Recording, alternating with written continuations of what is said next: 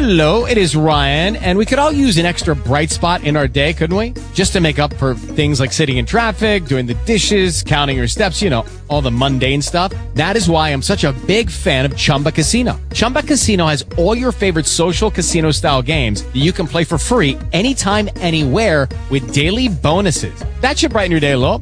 Actually, a lot. So sign up now at ChumbaCasino.com. That's ChumbaCasino.com. No purchase necessary. VGW Group. Void where prohibited by law. See terms and conditions. 18+. Hello, it is Ryan, and I was on a flight the other day playing one of my favorite social spin slot games on ChumbaCasino.com. I looked over the person sitting next to me, and you know what they were doing? They were also playing Chumba Casino. Coincidence? I think not. Everybody's loving having fun with it. Chumba Casino is home to hundreds of casino-style games that you can play for free anytime, anywhere, even at 30,000 feet. So sign up now at ChumbaCasino.com to claim your free welcome bonus. That's ChumbaCasino.com and live the Chumba life. No purchase necessary. VGW Group. Void where prohibited by law. See terms and conditions. 18+. Street. We will resume the story following a pause for station identification. This is CHRE 105.7 FM. I can see you. I really can. You're drunk and driving a car. And you probably don't even know that your radio's on. No, stop. Don't turn me off. Listen, I think the first thing you should do is pull over. Okay, let's talk about it. 3 things just didn't happen to you. You're not under arrest. You haven't lost your driver's license. And thirdly, you haven't killed anyone. Now get out and walk. Call a cab. And thank God you did. This message was brought to you in the public interest by CHRE, in association with Canada's private radio broadcasters.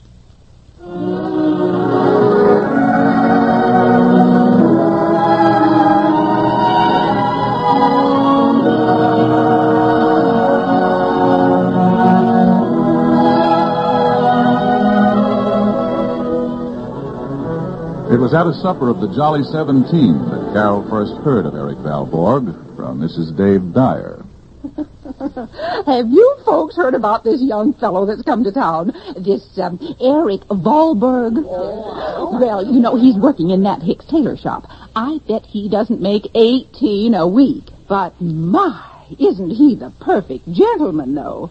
Oh, he talks so refined, and oh, the lugs he puts on. And nothing but the son of a Swede farmer. Well, now, honest, you won't believe this, but I got it straight. This fellow, you know, he's staying at Mrs. Gurry's punk old boarding house, and they say he asked Mrs. Gurry if he ought to put on a dress suit for supper. Oh, no! They say he tries to make people think he's a poet, carries books around and pretends to read them. Well, Myrtle Cass says that she met him at a dance, and he was mooning around all over the place. He said he didn't find any intellectual companionship in this town. Now imagine. Oh. You know, he told Miss Gurry he'd like to design clothes for women. No. Yeah, can you beat it? Where did you say he works? Hicks?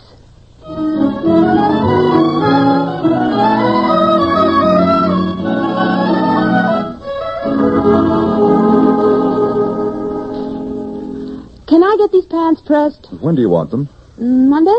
All right. What name? Kennicott. Kennicott. Oh, Kennicott. Well, you must be Dr. Kennicott's wife. Yes. Oh, I've heard about you. Myrtle Cass was saying you got up at Dramatic Club last year. Gave a dandy play. Now, I've always wished I had a chance to belong to a little theater. It wasn't a dandy play. It was a miserable failure. But you suppose it could be possible to get up another Dramatic Club this coming fall? It's pretty hopeless. But I suppose we could try. Have you had any experience? Just a bum club that some of us got up in Minneapolis when I was working there. Look, if you didn't want to use me as an actor, I'd love to design the costumes. You see, someday I hope I can get away from this fool tailoring when I have the money saved up. I want to go east and study art drawing, become a high-class dress designer. Or do you think that's a fiddling ambition for a fellow? Now, I was brought up on a farm. A lot of people kid me about. What do you care about the opinions of casual strangers? Oh, I don't really, but I asked you because, well, you're not actually a stranger. Oh? Oh, Myrtle Cass has spoken about you so often I wanted to call on you and the doctor, but I didn't quite have the nerve. Shall we see if we really could get up a new dramatic club? I'll tell you. Come to my house this evening about 8. We'll talk it over.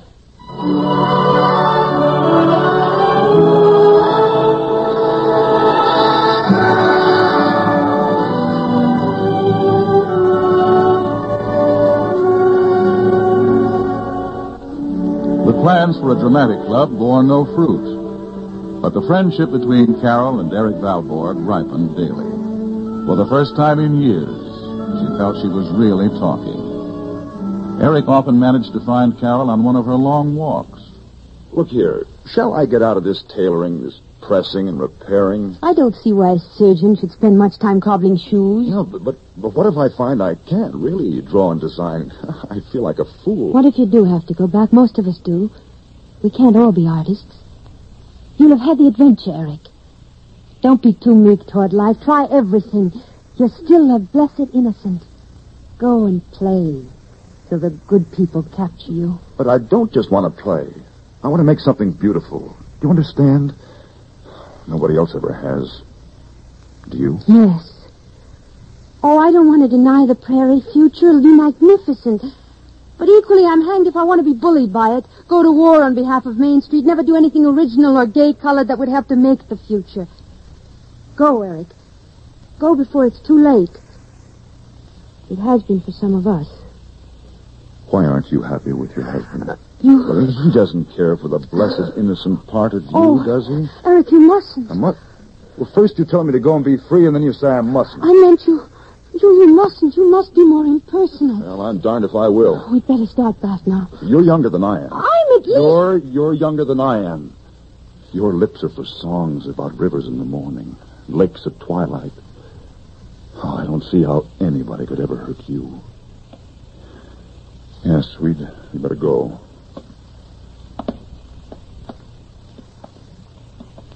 All right. I'll do it. I'll stay here 1 year. I'll save, not spend anything on clothes, and then I'll go east to art school. I'll work on the side. I'll learn what I'm good for, designing clothes or stage settings, illustrating, or selling collars to fat men. Can you stand it here in town for a whole year? Oh, with you to look at? Please.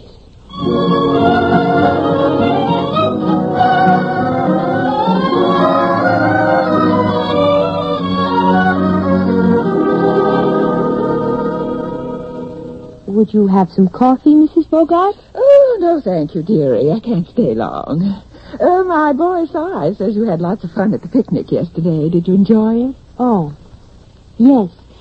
I raced Si at swimming. He beat me badly. Too bad the doctor had a case and couldn't go. He does work so hard. This Eric Valborg was along, wasn't he? Yes. Oh, I think he's an awful handsome fellow. They say he's smart. Do you like him? He seems very polite. Well, Si says you and him had a lovely boat ride. My, that must have been pleasant. Yes.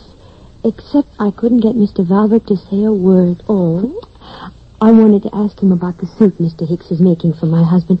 But he insisted on singing. Oh. Well, still it was restful. You're so happy and innocent. Don't you think it's a shame, Mrs. Bogart, that people in this town don't do more nice, clean things like that instead of all this horrible gossiping?